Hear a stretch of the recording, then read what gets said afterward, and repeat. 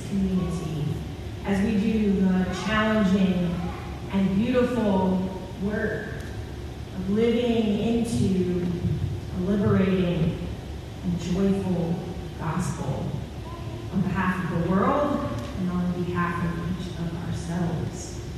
Whether you're making your way from the elevator or the front door, through all the hallways, the labyrinth, and finding your way here and settling in, or you're joining us online, however you're joining us online from wherever you may be this day, we hope that you know that you are loved by this community, that you are loved by a God who means for you to find life and joy and love. And we hope that you find yourselves ready to lean into our sacred conversation today. As you know, we've entered into a summer series over these last few weeks entitled Unbanned, a series on what and who is at stake and why people of faith should care. So far, we've talked about what it means to pay attention to and love and understand more deeply the experience of gender-expansive lives. We've talked about the role of diversity, equity, and inclusion programs on college campuses and how we're watching in real time the way in which they are being banned from the public square. And we are watching the ways in which the tightening grip of censorship continues to ban freedom of thought, imagination, and real bodies in public life.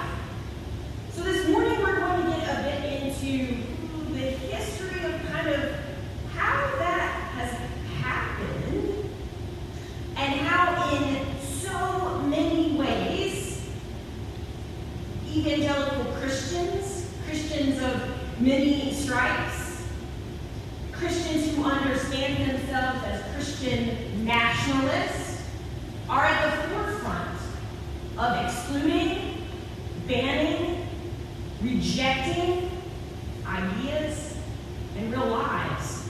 So it matters for us as a community that calls ourselves Christian to understand what is happening, how it's been happening, and how we might faithfully respond.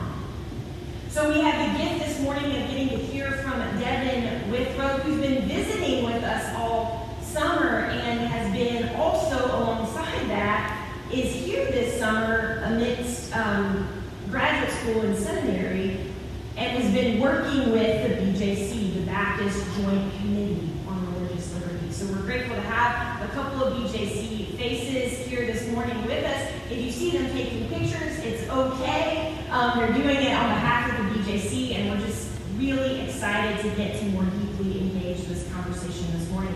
Thank you to you, Devin. Devin is actually on his way out the door, headed back to graduate school, like I think literally today, but stuck it out for one more day to be able to gather with us this morning and share his wisdom and learning from this past summer. So this morning we invite you to keep taking that deep breath to prepare mind and spirit and body for this sacred conversation and what we have to learn today. And I invite you to go ahead and stand and maybe stretch out and center down and let us sing this song together, one that you, I think, know well. We are one in the Spirit. We are one in the Lord. And so this morning, we're paying attention to what do we mean by one? What is this oneness? What is it that makes us one? The content of what makes us one matters quite a lot. So as we unpack that, let's sing together.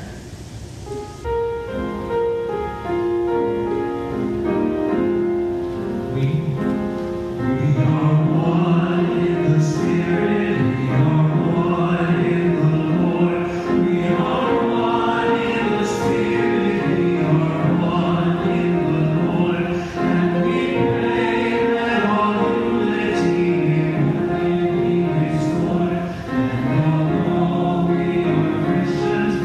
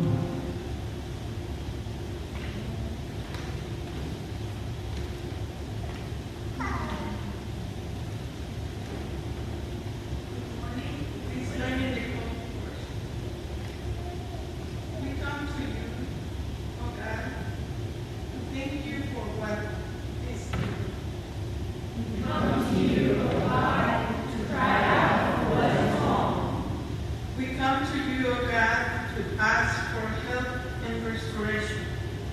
We come to you, O God, with aching hearts and glad souls. Let us worship God. Let us worship the God of justice and love. Good morning, and welcome to Calvary Baptist Church. My name is Corina Lopez, and I am the deacon of the week. I am here for additional support throughout the week. My email is in the bulletin. Feel free to email me. If you have any concern, need someone to talk with, or just would have something you would like to someone to pray for you or with you. Now please join the peace. Passing the peace. The peace of the Lord be with you. La paz del Señor sea contigo. Please share the peace of Christ.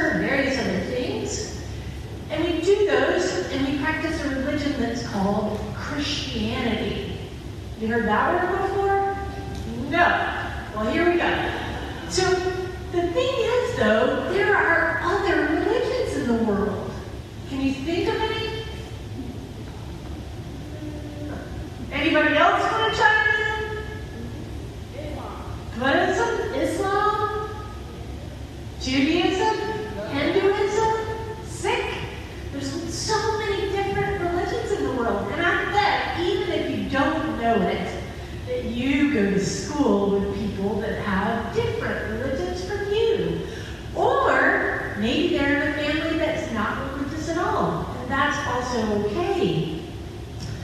There's a family that so many people in this room have been helping. They have a lot of children. Maybe you've met them. They used to live in Afghanistan. They live here now. And their religion is Islam. And we've been working to help them. And so many people have been doing beautiful things. Do you know what?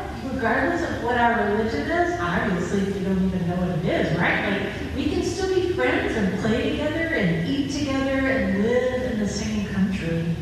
I think maybe you have a lot to teach us about being friends with people who might be different from you. And I think we can learn from you and honor each other. Let's pray together. God of love, we thank you for the many names you go by and the ways that we can honor you and one another even still. Amen. You can go to your classes now. You're even going to get to have snacks in your classes today, okay? Now is the time in our worship where we share our tithes and offerings so that we can continue the good work that we're doing here together. Thank you.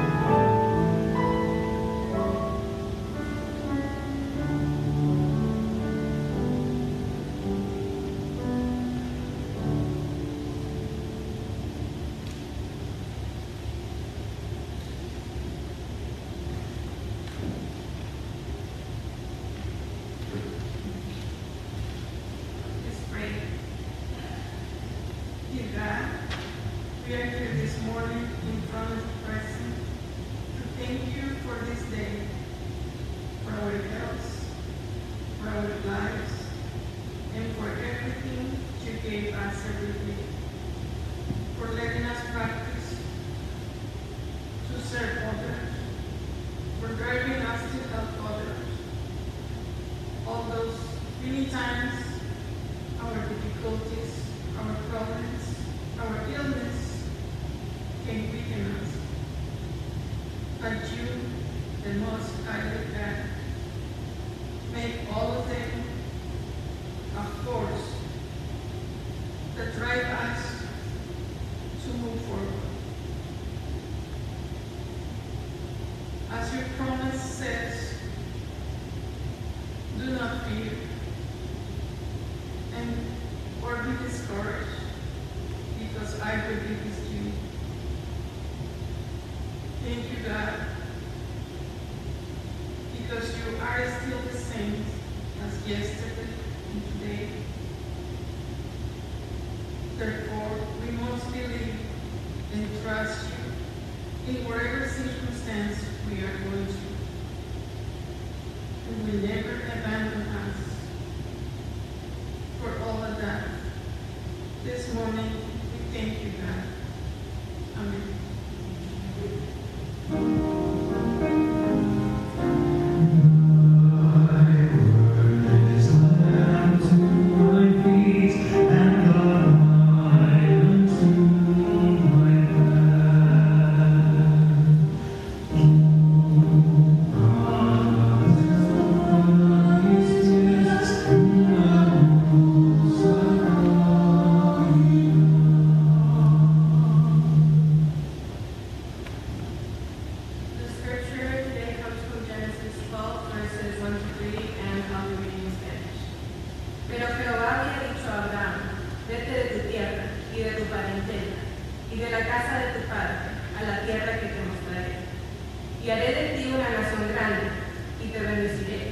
y engrandeceré tu nombre y serás bendición.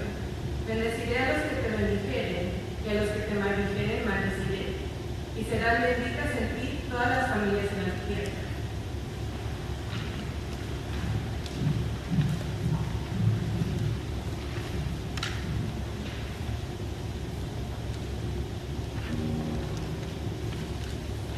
This is my song, Lord of nations, a song of peace for lands afar and wide.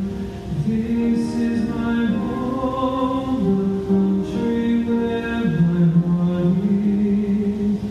Here are my hopes, my dreams, my holy shrine. But other hearts and other lands are beating with hopes and dreams as true and high as mine. My country's skies are bluer than the ocean, and sunlight beam on clover leaf and pine. But other lands have sunlight too, and clovers, and skies are everywhere as blue as mine. Oh, hear my song, thou God of all the nations, a song of peace for their land and for mine. This is my prayer, O ruler of all nations. Let thy reign come on earth, thy will be done. In peace may all earthly draw together, and hearts united learn to live as one. Oh, hear my prayer, O God of all the nations. Myself I give thee, let thy will be done.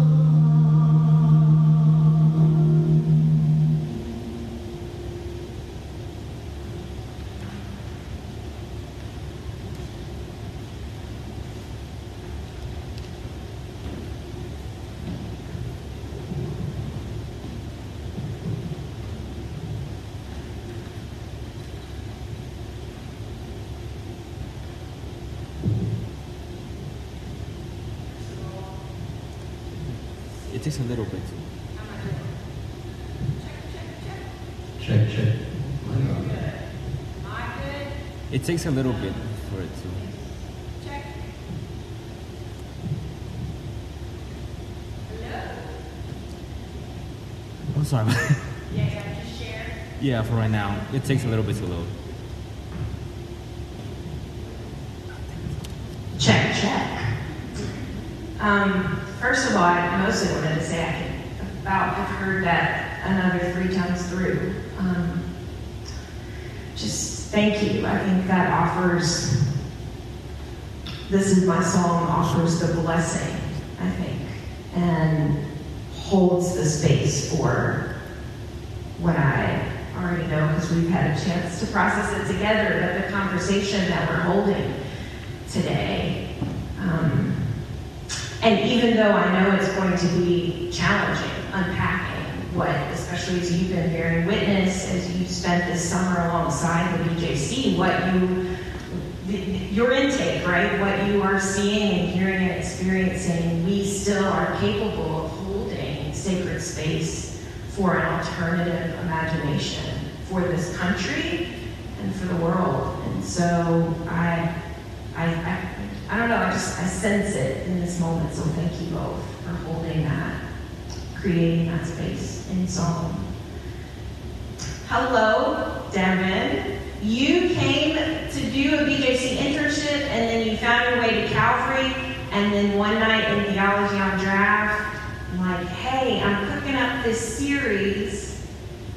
You want to talk? You're like, we don't know each other yet, but sure. So thank you for pretty immediately saying yes and then allowing us some really rich space to be in conversation with each other. I kind of want to get right to it, if that's okay. I think I've introduced you, and so I want to start here with actually the Baptist Joint Committee on Religious Liberty, the BJC's. I'm going to say BJC for short the rest of the way, but the BJC's definition of Christian nationalism. And we're going to get to and unpack later white Christian nationalism. We're going to get to why that adjective matters.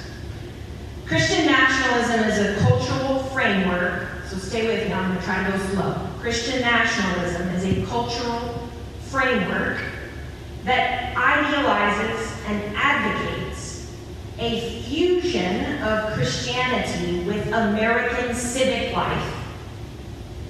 Christian nationalism contends that America has been and should always be distinctively Christian from top to bottom in its self-identity, interpretations of its own history, sacred symbols, cherished values, and public policies. And it aims to keep it that way.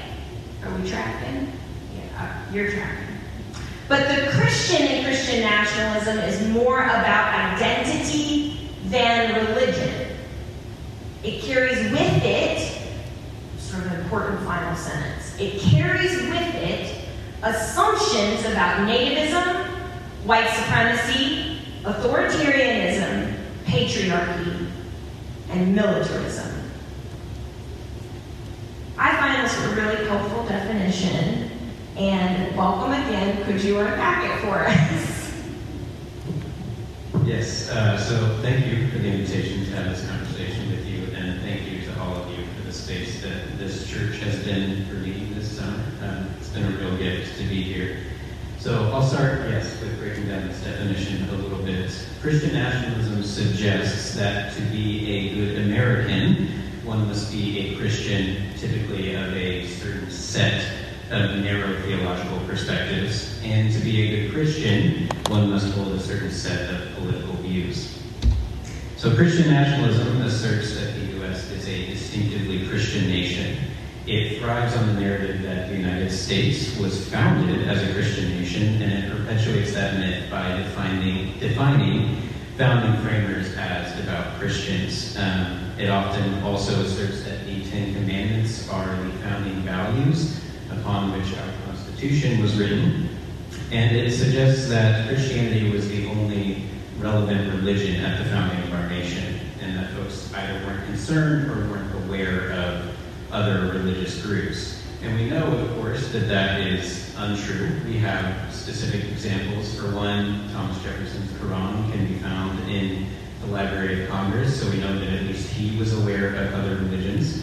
We also have the writings of early Baptists who advocated for the religious freedom of all religious groups, naming such groups as Jews, Islam, Hindus, and others. So we know without a doubt that other religions were around at the founding of our country, and that these people that we look to as founders were aware of them. So though in terms of population, Christianity was the majority, other groups were always present. And then Christian nationalism aims to keep the nation distinctively Christian. That happens through public policy, school curriculum, book bannings, through even violence sometimes, like what we saw in the January 6th insurrection. Christian nationalism wants to make sure that Christians maintain a privileged status in our country. And those who adhere to the ideology would do almost anything to maintain that power. And then we also say that Christian nationalism is more identity than religion. Christian nationalism is not so concerned with espousing Jesus or anything that Jesus taught as it is with accumulating power and privilege for a certain group, which is white, conservative, and typically Protestant Christians. So by privileging this group and identity, others are harmed and marginalized in our country. People of color, the LGBTQ plus community, women, other religious groups, immigrants, refugees. So Christian nationalism is not pro-democracy. Adherents will and are doing anything they can to build this nation in their image. And then to the second part of your question, which is kind of how does it play out a little bit on the ground. Christian nationalism manifests in many ways. One of the common things that we see often that some of you may already be familiar with is the American flag flying in church sanctuaries. It's fairly common. I went to a mega church when I was a teenager with my family, and the flag was often present. And on certain holidays like July 4th, Memorial Day, Veterans Day, the entire worship service was centered around the flag and around the nation, and it often really blurred the lines between worshiping God and worshiping the country. And then I also went to a private Christian high school, and in that high school we had a weekly chapel service, and at the start of every chapel we would swear the Pledge of Allegiance to the American flag, and then we would swear a pledge to the Christian flag. This was also the first time, yes, and it was the first time that I ever even knew there was a Christian flag or a Christian pledge. And I didn't really learn what the implications of that practice were until much later. But I think it's notable that the pledge to the American flag came first before the Christian one. So that's a fairly common sight. Another manifestation is rhetoric conflating allegiance to certain political figures with allegiance to God. You might hear this from actual politicians, but also in church and maybe in your family. Often you'll hear quoted Romans 13, 1 and 2, which says, "Let every person be subject to the governing authorities, for there is no authority except from God, and those authorities that exist have been instituted by God. Therefore, whoever resists authority resists what God has appointed, and those who resist it will incur judgment."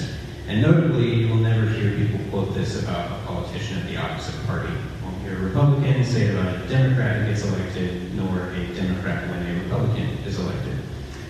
And in addition to these narratives, Christian nationalism has some many more harmful and even violent manifestations. It's essential, for one, to name that Christian nationalism, as you mentioned earlier, is linked with racism and white supremacy. Part of our statement from Christians Against Christian Nationalism says that Christian nationalism often overlaps with and provides cover for white supremacy. So we absolutely believe that white supremacy and Christian nationalism are interwoven. Dr. Jemar Tisby, who was a guest on a podcast series we did on the dangers of Christian nationalism, has spoken about and written about white Christian nationalism. Dr. Tisby connects it with the racism and white supremacy and white nationalism of the KKK.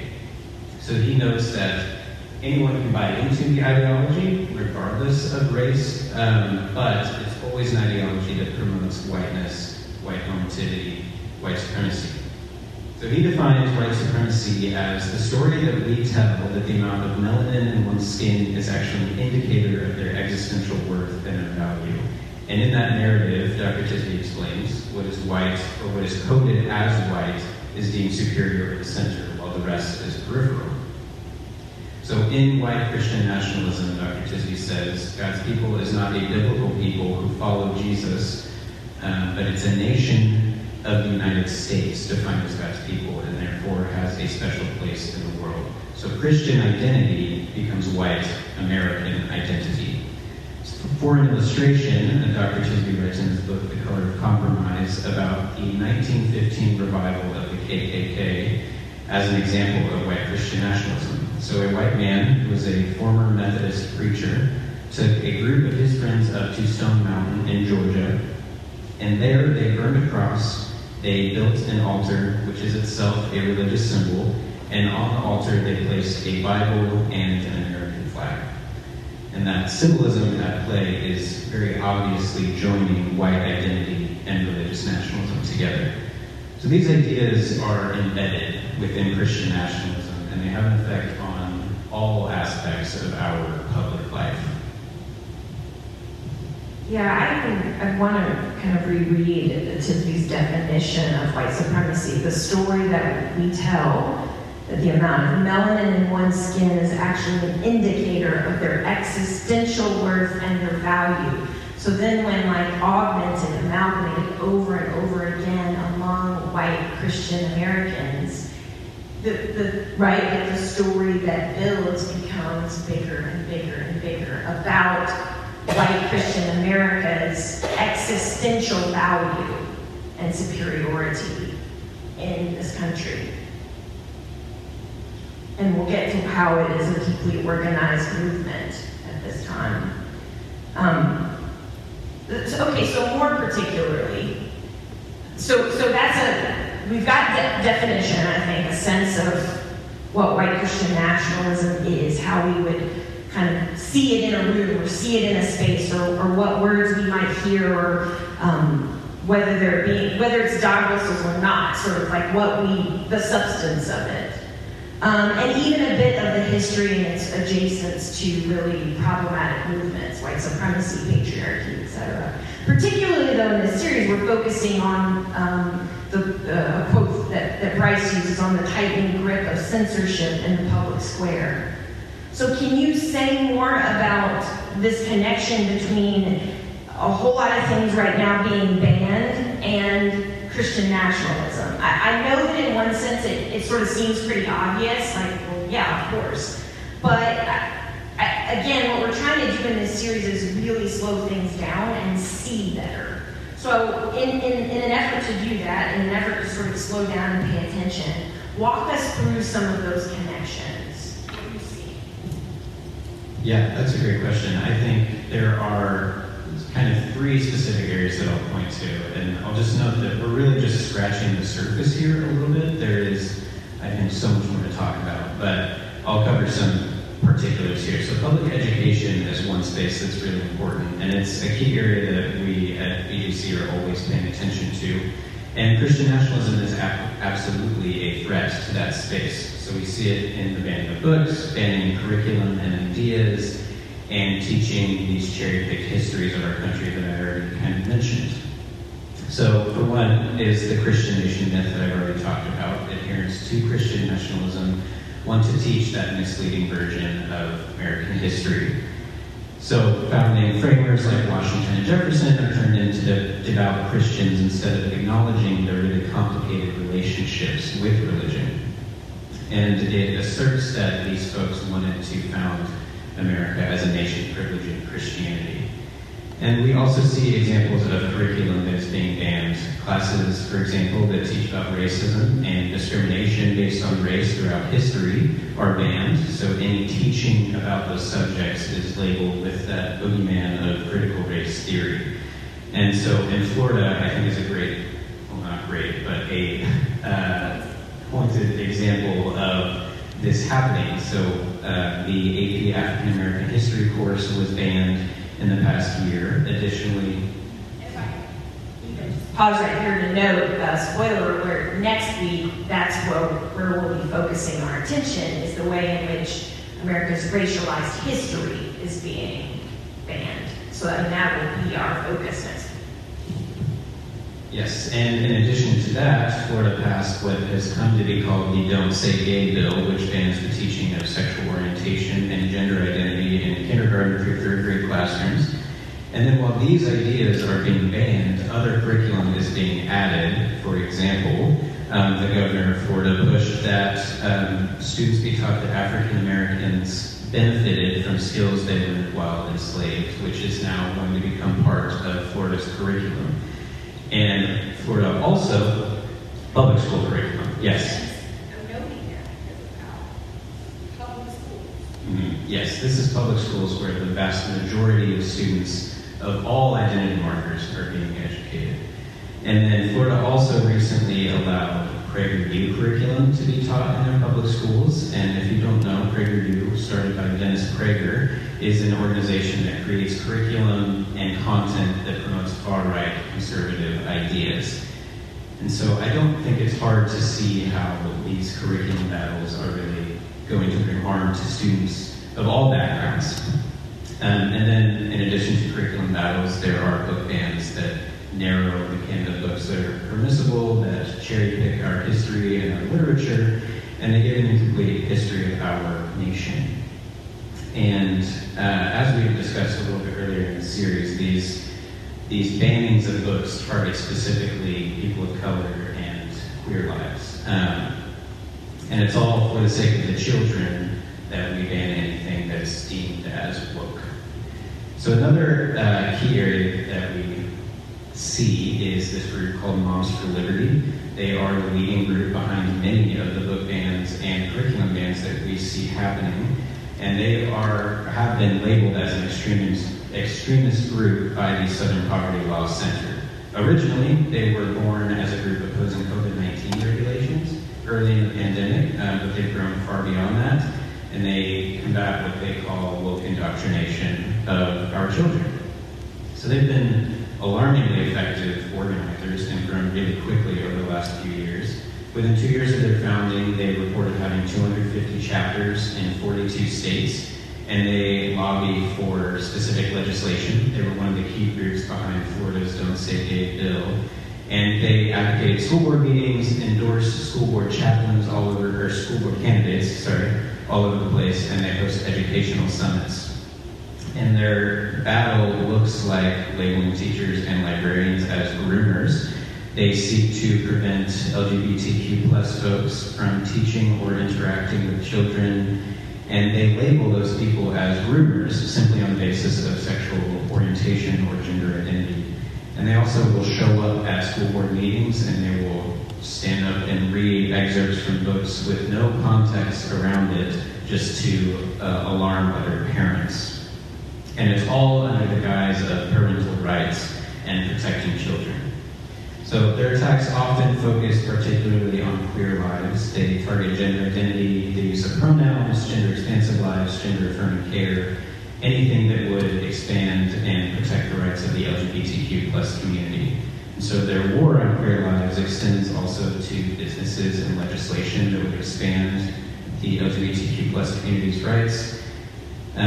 But their attacks are not just limited to that area. They also attack education on racism and white supremacy, as I've already talked about a little bit. They've publicly criticized Martin Luther King Jr., calling him anti-American and anti-white. And they attack also anything that they deem to be socialism. And they often use really violent rhetoric as well when they speak at school board meetings. For example, a woman named Melissa Bosch was indicted for terrorist threats to faculty and staff of a school, and she recorded herself musing about gunning down a librarian. So they're not a harmless group of people. They use extremely violent rhetoric. And another example, the Indiana chapter of Moms for Liberty quoted Adolf Hitler, which they were later criticized for, and I believe did put out an apology. But nonetheless, they are using violent and dangerous history to promote their agenda. And they don't hide that extremism. And everything that they do is rooted in and promoting Christian nationalism. They want public schools to promote Christianity and to privilege Christians in the public sphere. And then the third area that we see a lot of work happening in is this thing called Project Blitz. Project Blitz is a coordinated effort to draft and pass bills at federal and at state levels to promote Christian nationalism. It seeks to inject religion into all aspects of public life. It's a state legislative campaign of the Christian right. And it's a manual of over 100 pages long of best practices, arguments, and model bills that state legislators can use to promote what they call Judeo-Christian values. And I'll also just pause here to note that Judeo-Christian values should just be kind of a red flag that you watch out for in public conversation. It kind of tries to merge Jewish and Christian identity without acknowledging the differences between the two. That even in the text that we share, there is major diversity in the way we interpret those texts. And even Judaism and Christianity in themselves are quite diverse, and there's not one homogeneous identity for either one. So types of model bills that Project Blitz promotes are things like posting the motto, "In God We Trust," in public spaces, especially in schools. Ten Commandments displays in public places, Bible literacy classes in public schools, And then there are also bills that target civil rights, targeting people of color, the LGBTQ plus community, reproductive rights, and then another thing called conscience clause bills that seek religious exemptions from discrimination laws on certain issues. So it's kind of a hodgepodge of what actually gets passed by groups who take these bills from Project Blitz, but they're all focused on promoting religion in the public sphere, and they all hit on this idea that the United States was founded as a Christian nation. So just for a few statistics, in the 2022-23 legislative term, Project Blitz supported 53 bills across 25 states, and half of those bills targeted public schools. So for a few examples, there was a bill in Arkansas that is one of these conscience clause bills that really seeks to promote the fullest possible extent of the free exercise of religion to the point of discrimination based on religious belief. A bill in Louisiana that requires posting the motto "In God We Trust" in all public school classrooms, and then a pair of bills in Tennessee that request a redesign of the state seal to incorporate the motto "In God We Trust." So Project Blitz is working hard to reinterpret the separation of church and state, and there are issues that affect all sorts of people across the country, but it's all framed as religious freedom. So it's really driving the public conversation a lot, and it's really driving the terms of debate around this issue of Christian nationalism. Yeah, and just to even speak to you're pointing out that Project Blitz is reinterpreting the separation of church and state, similar to Moms for Liberty, that there's this concerted effort to sort of reinterpret history and reinterpret this moment, that this is what God would want, this is what we should want as a people, is for kind of our religious and social imagination to win, right? To be the country's moral imagination. And I'm pausing there to kind of go back to and note the scripture that Anna read for us this morning in Genesis, right? It might feel like a bit of an odd one to throw in the service. Well, go from your relatives to the land I'll show you, I will make you a great nation. But this was pretty intentional, because as you referenced, Romans 13 is often a go-to passage. This one in Genesis is undoubtedly a go-to passage for Christian nationalists as well. And it's a perfect example of what taking a text out of context and sort of utilizing it for your own aim looks like, right? So taking this scripture and saying, look, it's right here in Genesis 12. God says, I'll make you a great nation. America, well, okay, it doesn't say America, but I'll make you a great nation, America. Right, so what happens is, when we don't interpret the text thoughtfully, when we interpret it in sort of ways that simply intend for our persistent and malicious gain of power and domination, we are misreading the sacred book, right? And so And we have, white Christians absolutely have used texts like this, pointed to them and said, this is what I mean. This is God's blessing over our country, and we should be doing everything we can to keep kind of incurring this blessing from God. But again, in context, this is a scripture about a displaced people who are trying to make their way through and in a world that is dominating them. It's a displaced people looking for space in a world that is dominating them. So God, in context, is simply offering a gentle blessing, right, in this moment to say, I will cohere you. I will care for you. I will tend you. It's why I intended for us to read this scripture in Spanish this morning, so that your ears wouldn't just hear it in American English, if you will, right? That you need to hear it another way. That you need to hear it in context through the voice of displaced people. So again, text and context, right? So more generally, as we unpack and seek to place our text in context, as we're paying attention this moment, I think you've given us some very clear, particular details, and in some ways they may feel like, okay, it's just a sign here or a plaque there, but the intention is so much deeper. And I think it really speaks to Selima's point in the first week about public spaces, right? And the taking, the owning, the dominating of them, the turning them into one thing so that the public imagination feels as though that one thing is what owns that space, right? So I'm wondering then, amidst all this, can you tell us what BJC is up to, their response to Christian nationalism?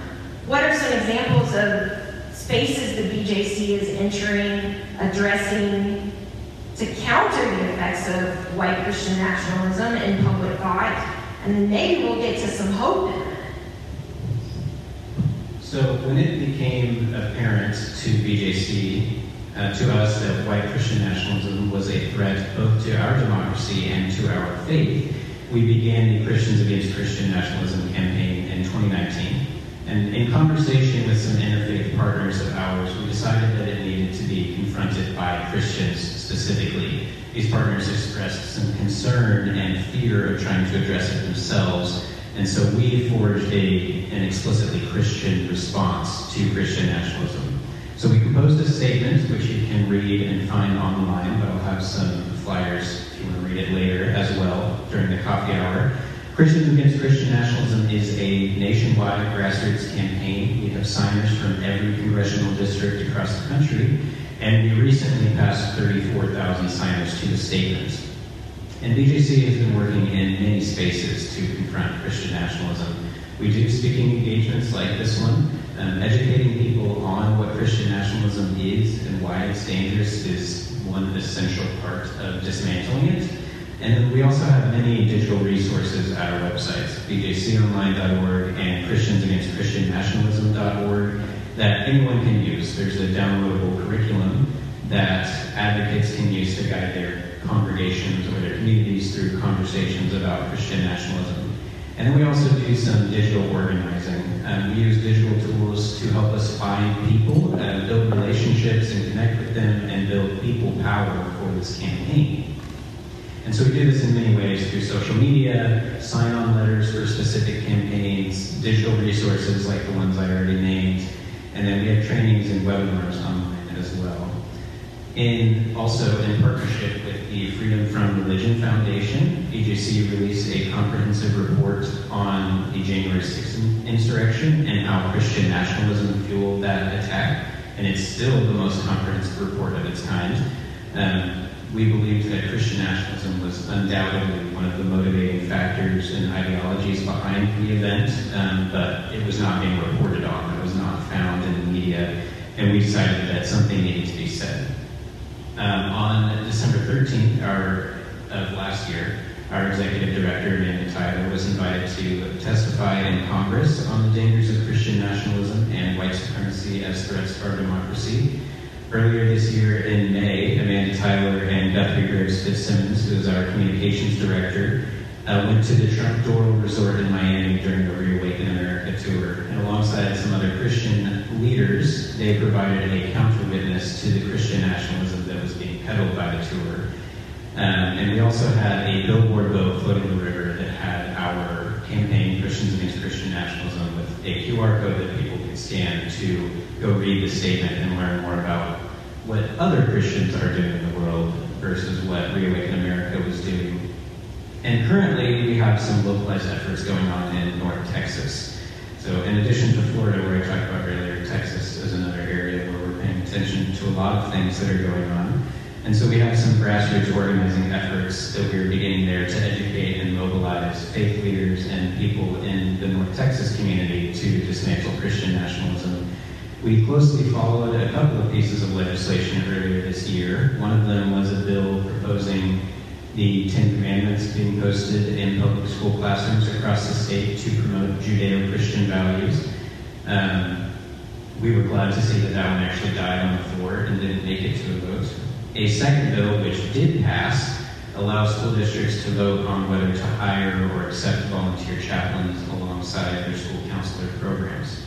The only requirement for those chaplains is that they can pass a criminal background check, so virtually anybody who just uses the title chaplain can get a position in one of these programs. So we're really concerned, one, that this allows for religious indoctrination of children in public schools, but we're also concerned for the actual safety of children, as even trained certified chaplains often are not trained in the same way that school counselors are, such as like mental health services and public safety trainings. So in partnership with some Texas partners and Texas chaplains, we have written a letter that Texas-based chaplains are signing and will be sent to school boards as they begin to vote on whether to allow this program into specific districts. And so our hope is that schools will vote no, and they'll start voting in September. So that's just a few examples of some of the many different projects that we are working on, but it also requires the work of individual communities, on-the-ground efforts. So we are limited as one campaign, but we have many partners all over the country, and it's with the help of people like you that we can continue doing the work of dismantling Christian nationalism. And in many ways, some of it is just inserting into public discourse that this is white Christian nationalism fueling much of what we're seeing, right? Just even connecting the dots as we're trying to do in this space. It doesn't always happen, right? The dots aren't connected, which I think BJC works hard to point out. No, I mean, this is part of this is at some level at the heart of the mobilization issue. I also love the creative resistance and imagination of the billboard boat floating in the river. That's quality. So a highs and lows question as maybe we wrap up our conversation today. Again, thank you. Thank you for offering yourself to this summer and to learning and to offering it back to us as a community. It's a gift, and I know you mentioned having some brochures of BJCs as well as maybe an opportunity for people who want to sign on to the Christians Against Christian Nationalism statement. You're welcome to do that today or another day. So I guess highs, lows question, what do you find most concerning? We've probably gotten to that. You may want to note it, but I think we're there. But conversely, where are you finding hope? And why does this matter, again, for us?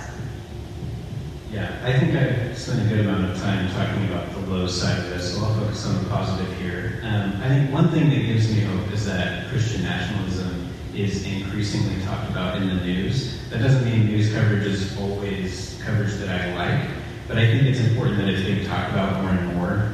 Christian nationalism just can't hide in anonymity anymore. So it's in the public eye and it's being talked about, and I think that's important. And then I also find hope knowing that churches like Calvary are having conversations like these, even sometimes in the face of criticism. These conversations are critical to educating people and raising awareness of the threats of Christian nationalism to democracy and to our Christian faith. And the continued growth of our campaign, I think, is another source of hope. Like I said, we recently passed 34,000 signers, and we also have many of those signers who have downloaded and used our curriculum and many of our resources to work to dismantle Christian nationalism in their communities. So I think I guess as a call to action here, what Christians can do is have these conversations, have them loudly. Don't be ashamed of talking about Christian nationalism.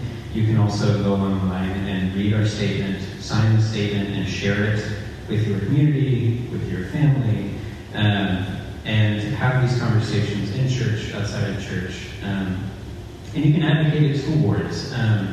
You can express your concerns about Christian nationalism infiltrating the public school space. And likely you will find that you'll be in the minority voice there, as public school boards might be shocked that Christians themselves are going to be against some of these issues that are going on. But it's an important space where local organizing efforts can have a lot of impact. And then you can also visit or call or send letters to your local legislators if there are any bills on the House floor that you see as promoting Christian nationalism in the public space. Dismantling Christian nationalism is really a huge undertaking, and it's not going to happen overnight. It requires the engagement and the empowerment of people all across the country to continue to fight this fight in a global context. Thank you again so much. We give thanks for BJC and the work that they're up to. And give thanks, just as an aside, for your summer here with us. It's been good to have you, and we send you off with a blessing as you head back to seminary and keep figuring out and deepening where calling and life is leading you. So know that this morning, even though you're speaking in this capacity, we hold you, Devin, closely as you carry on. I invite you this morning to turn to our hymn, which is For the Healing of the Nations. It's in your hymnal. If you want to look at the music, it's 668. It's also printed in your hymnal. But I just read aloud the first stanza as we prepare to stand and sing it. For the healing of the nations, Lord, we pray with one accord, for just and equal sharing of the things that earth affords, what we talked about last week, particularly as we deepened our thought on equity. To a life of love and action, help us rise and pledge our word. This is a very different pledge, my friends. I invite you to take it this morning. Let's stand and sing.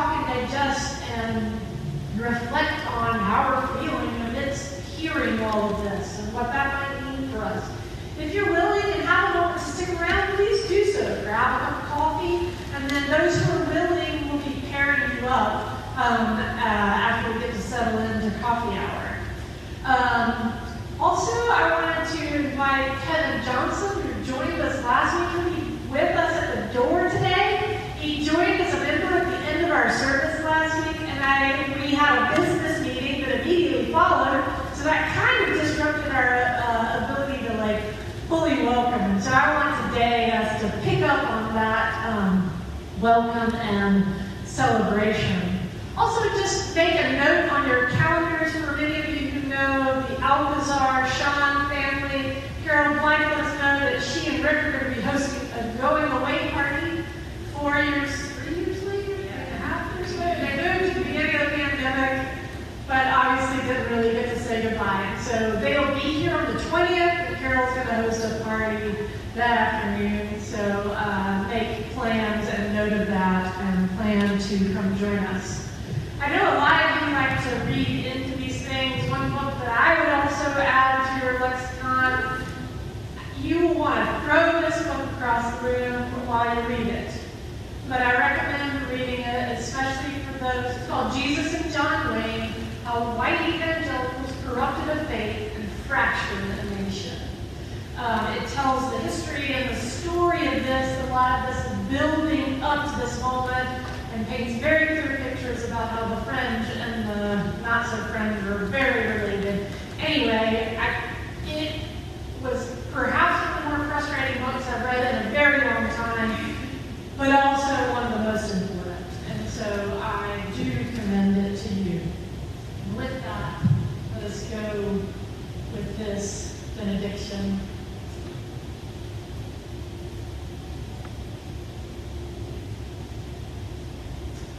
All that kills abundant living, let it from the earth be banned.